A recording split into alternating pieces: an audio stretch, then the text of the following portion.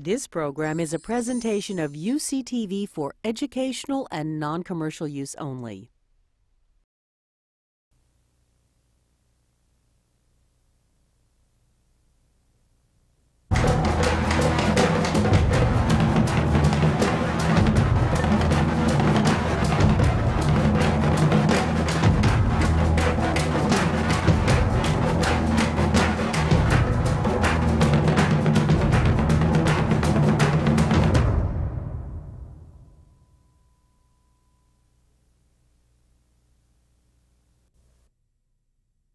The thing I like to do most, or the part about being a writer that I like, is performing.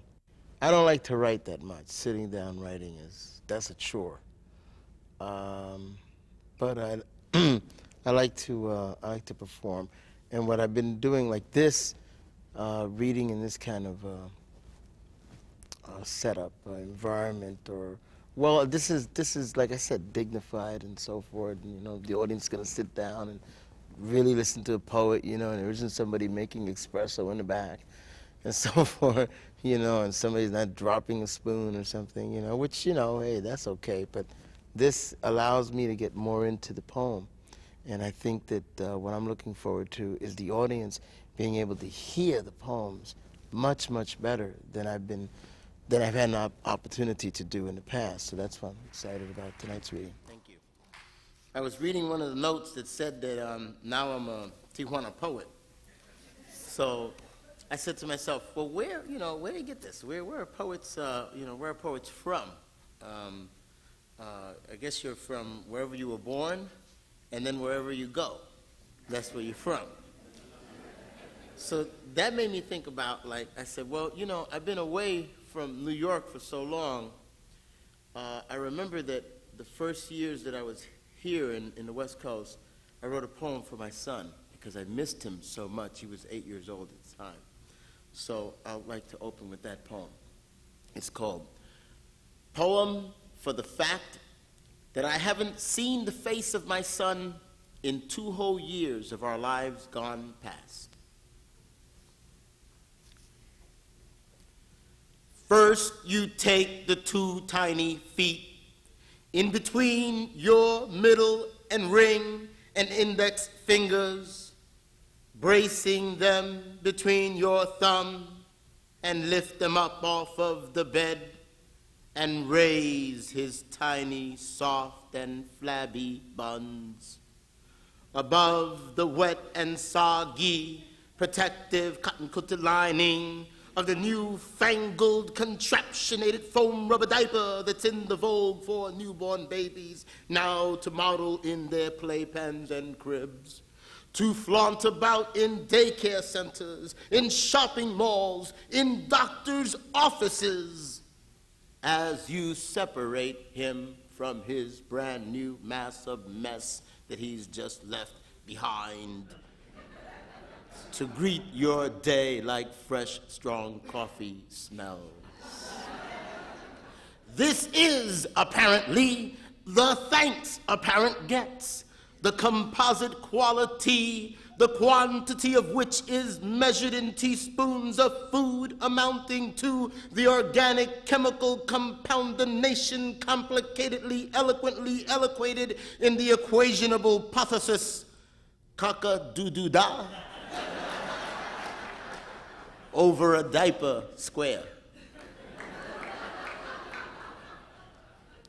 As you do this with pure love, so tenderly in your bare hands, you might think to tickle him beneath his unwrinkled chin and observe for yourself how you've just made a part of yourself outside of yourself participate in the phenomenon of human laughter, the element of life which binds a man to a bird, music when it's heard, a tree sway against the sky, and this therefore the reason why he might push your hand away with all the might he might conjure up to swell in the sweat of his hands, all in the knowledge of his 2-week stay on this world, in all that he understands of it. But please don't you misunderstand yourself. He is just a child, not yet a man. So then you take the dirty diaper and find a clean place somewhere on its surface, most probably up front, and wipe it across the crack of his bare behind, cleaning off any excess excrement that might be stuck up there still. And then you pull away the rag and dispose of it most properly without moving a single inch from where you are, nor letting go the feet. Then you take a clean and warm damp cloth and wipe the smell away, and perhaps another for hygienic sake. And then you dry him up with soft dabs of still a softer cloth. Then you take a decent glob of Vaseline petroleum-type jelly stuff. Although vitamin E would be even better an idea, and you rub it all in there with care to prevent those mean old nasty germs from starting up their own inhuman race on the face of your baby's behind. Then, this is when you place the brand new diaper underneath pre-folded just the way your mother taught you to, and you sprinkle some Johnson's & Johnson's baby powder generously all over. Then you fold up the front panel and tuck it in one side and pin it up good and tight. Then you fold the other over and tuck it up as just as good, pinning it with a snug. Then you pull his t-shirt over it, and you place your hands under his arms and hold him up behind his neck and lift him up against your chest as you kiss him hard and hold him tight and sway him to a sleep this night, because he'll never be this age again.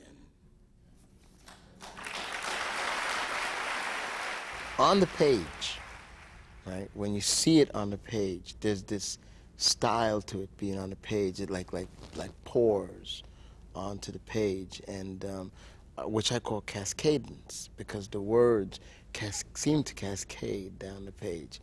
They're multi-tabs that control where the lines begin and end, and there's the use of blank space. But more than the use of blank space, the blank space is incidental to where the words are in relationship to each other. The blank space occurs as a result of the length of a line and where it begins and where the other one ends. So then the blank space is created. That's kind of secondary. But what's more important to me is that flow, because it's like a stream of consciousness that's happening between me and the formation of the words. You know, words are abstract, really. And because they have meaning and how they're intoned, they create effects. You know, like colors, in a sense, you know, are abstract. And until you begin to brush them or apply them to the canvas and manipulate them in such a form that a message is said.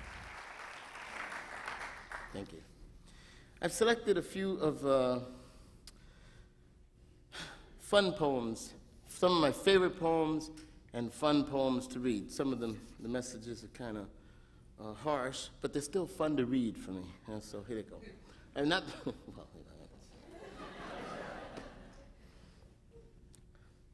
on the serious side. Some women whom I know. Do women know instinctively just how to recline in a dark alley between garbage cans and broken bottles, among old newspapers, wet mattresses, when they are thrown there by their rapists, in another moment their murderers, the abductors of their human liberty, invaders of their spiritual dignity, grabbing the souls of their bodily existence from out of a night a moment before pure mystery, strange, all unfamiliar in innocent uncertainty in the performance of a crime. I know women who get slapped across their rouged faces by the rough hands of men who embrace them.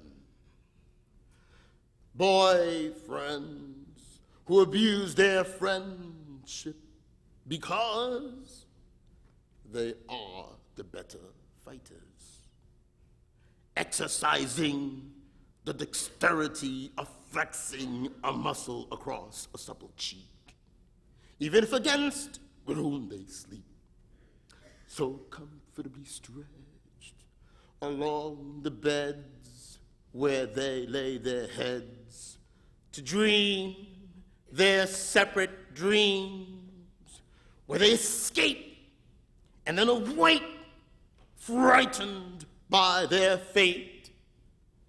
My friends, these women whom I've come to know, go back to their lovers, some with wounds unfully healed, some with scars not yet revealed. Always a different woman goes, packs up her things and goes, unknowing why tears fill her eyes. Except for love, she goes to the man who loves her so.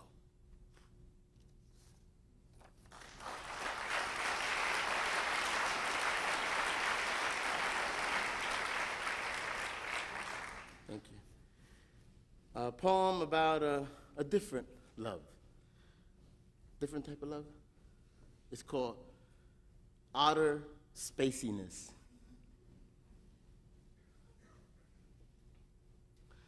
This is for my girlfriend, Anna.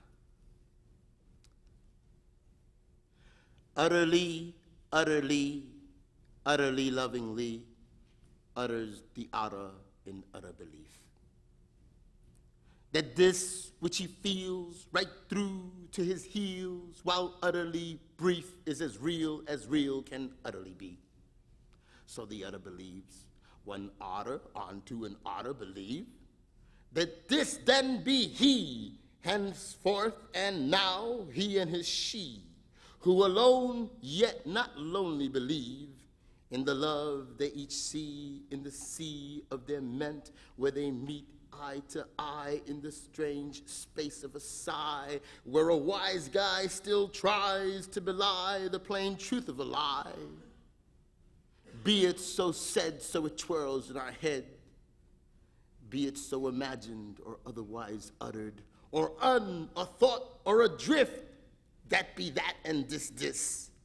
Out of this world, utterly out of this world, utterly wordlessly outer this world, and not any other outer should be but we.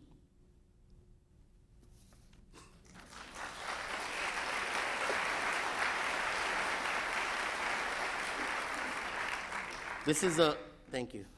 This is a new form, American haiku.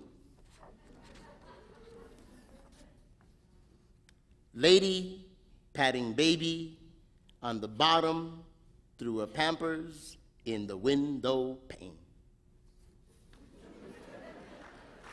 I'm going to read a poem about a man who was run over by a car on the freeway on I-5. He was, an illegal immigrant, and he was run over by a car. And I was driving by. I arrived at the scene just after it had happened, and that's when they're still pulling traffic. They're trying to get order. Just regular people that were civilians who were on the scene, and they had a blanket over him, I remember. And I thought to myself, because you could see his pants and so forth still, from under the blanket, and I observed, to me it occurred that the blanket that was covering him was the most expensive piece of apparel that he had on. Two poems about San Diego. Okay, this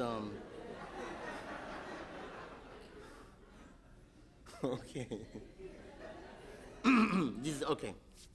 These are true. They really happened. I really saw them happen. This is called Tourism Up, Dow Jones 6 Points.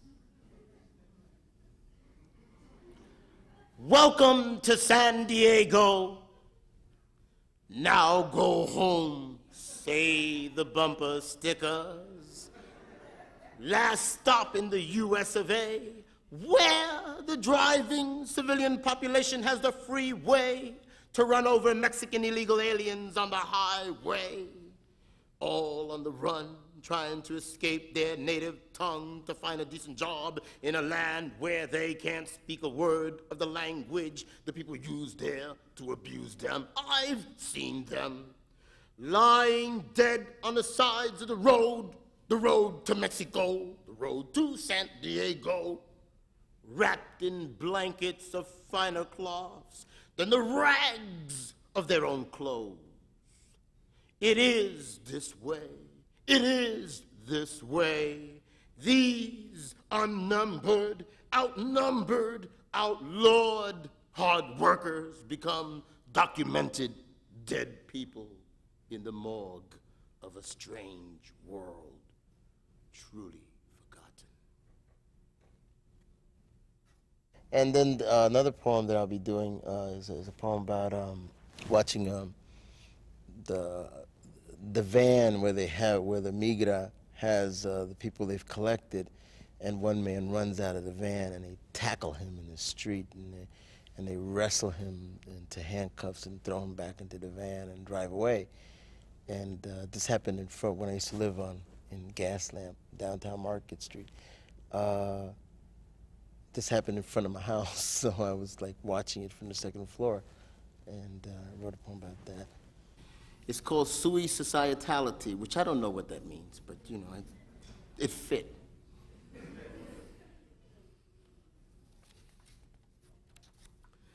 The man from the United States Immigration Office drives an unmarked vehicle which does not say so, slowly through the streets of sunny San Diego like a catcher of stray dogs looking for people who are so described by the authorities on said subject matter, to whom such a thing would matter of these pretentiously un-United States of human conflict, and what is legal and what is fair and just, what is just.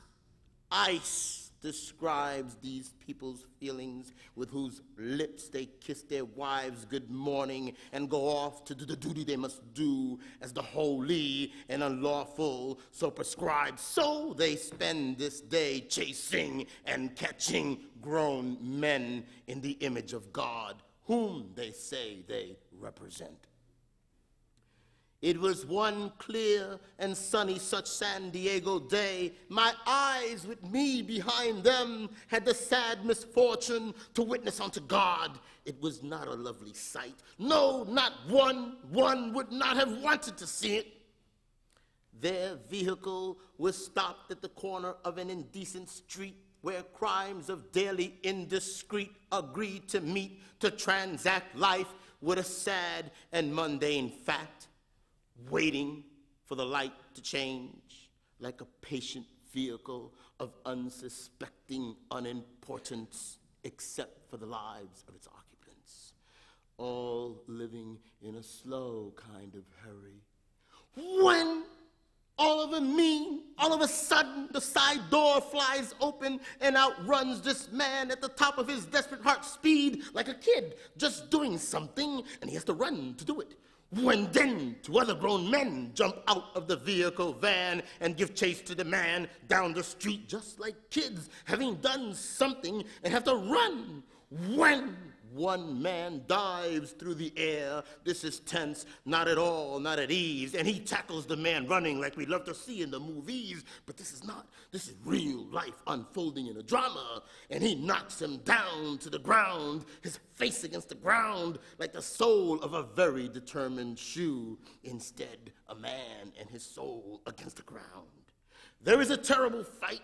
You really don't want to see it unless, of course, you enjoy such sights. Find in them some delight, as the poet might be condemned to do. Two grown men fighting, two grown men with their hands rolled in the fists, throwing their fists against a sea of air, striking angels and demons, the wind, the breath of life, trying desperately to kill each other off, full of hate against each other, for unknown reasons in this world, unknown to me, certainly a mystery to me. When then the other grown man jumps in, and he's against the man who started it with his running, and very quickly, in the heat of this day, it's all over between them. Together now, the men drag the man away like heavy luggage, and they throw him among the other men whom they've betrayed as men on this God-given day. Well,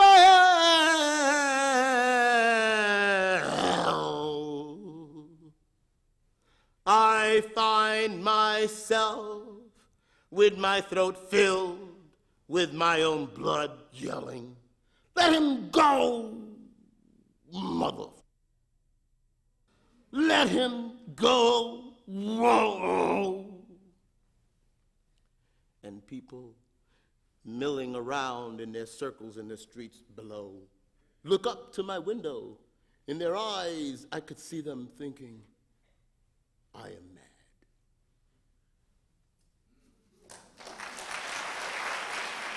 I have to see it as I'm writing it. I have to see it. Like, I have poems like when I was younger. Well, it always happens. That you write something, you don't really understand what it means, but you like it so much you don't want to erase it. I don't know what this is. Well, I'm inspired. So, you just go for it anyway. There have been poems like that. But basically, I like to understand and see what I'm saying so that, so that it can be seen as well, I think. If I can see it, someone else should be able to. This is a poem inspired by TV, in case you think TV doesn't, help our culture any. Drama on TV is a literate poem here. It goes like this. Americans, these sissies of no emotion, made in the USA, say the labels on everything. When a tragedy occurs on TV, where all is nothing but pure fantasy, a commercial comes on almost immediately, selling us something, soothing whatever stings, diverting our feelings from the spans of our attentions. Can't stand to let you ponder the pain, even if it's unreal. George shoots Lenny in Mice and Men on TV in the back of the head. The perfect BLT, mayonnaise by Good Foods. When the drama resumes, we have forgotten what had happened, although there is a human body lying on the ground. But we can smell the bacon sizzling on the pan.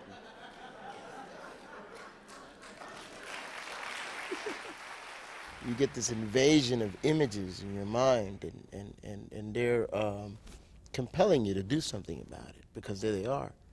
And it's interesting. You say, well, okay, yeah, maybe I could have painted them, but I knew I couldn't paint, and that I knew, But see, all the other things, becoming a director, becoming a filmmaker, those have to do with property. Those have to do with hands-on things, like acquiring a camera, for instance, and a crew and all these things. And I think that because of where I was economically, that didn't seem like a viable alternative.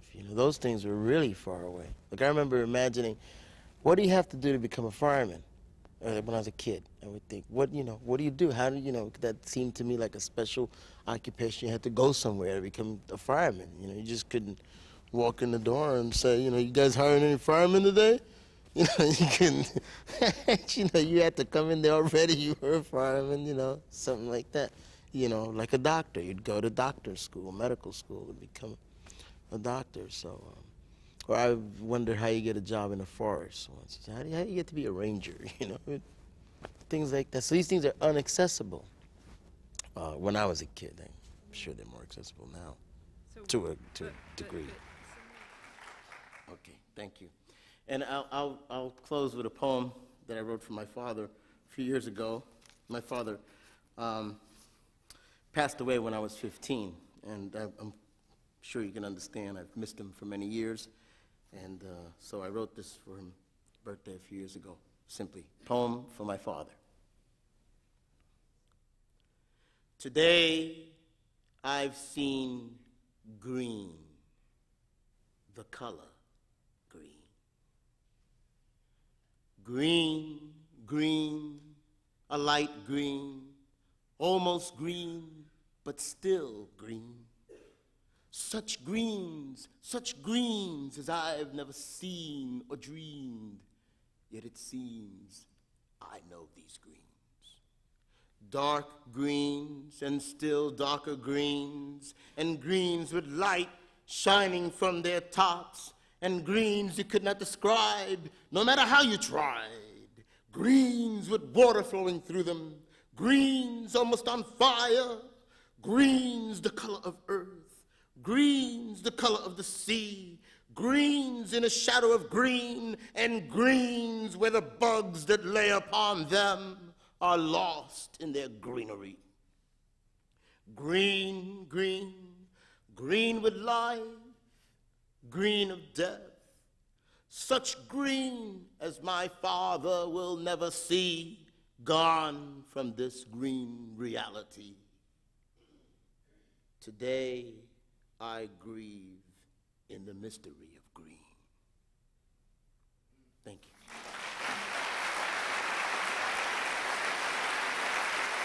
Thank you. Thank you. Okay. Thank you.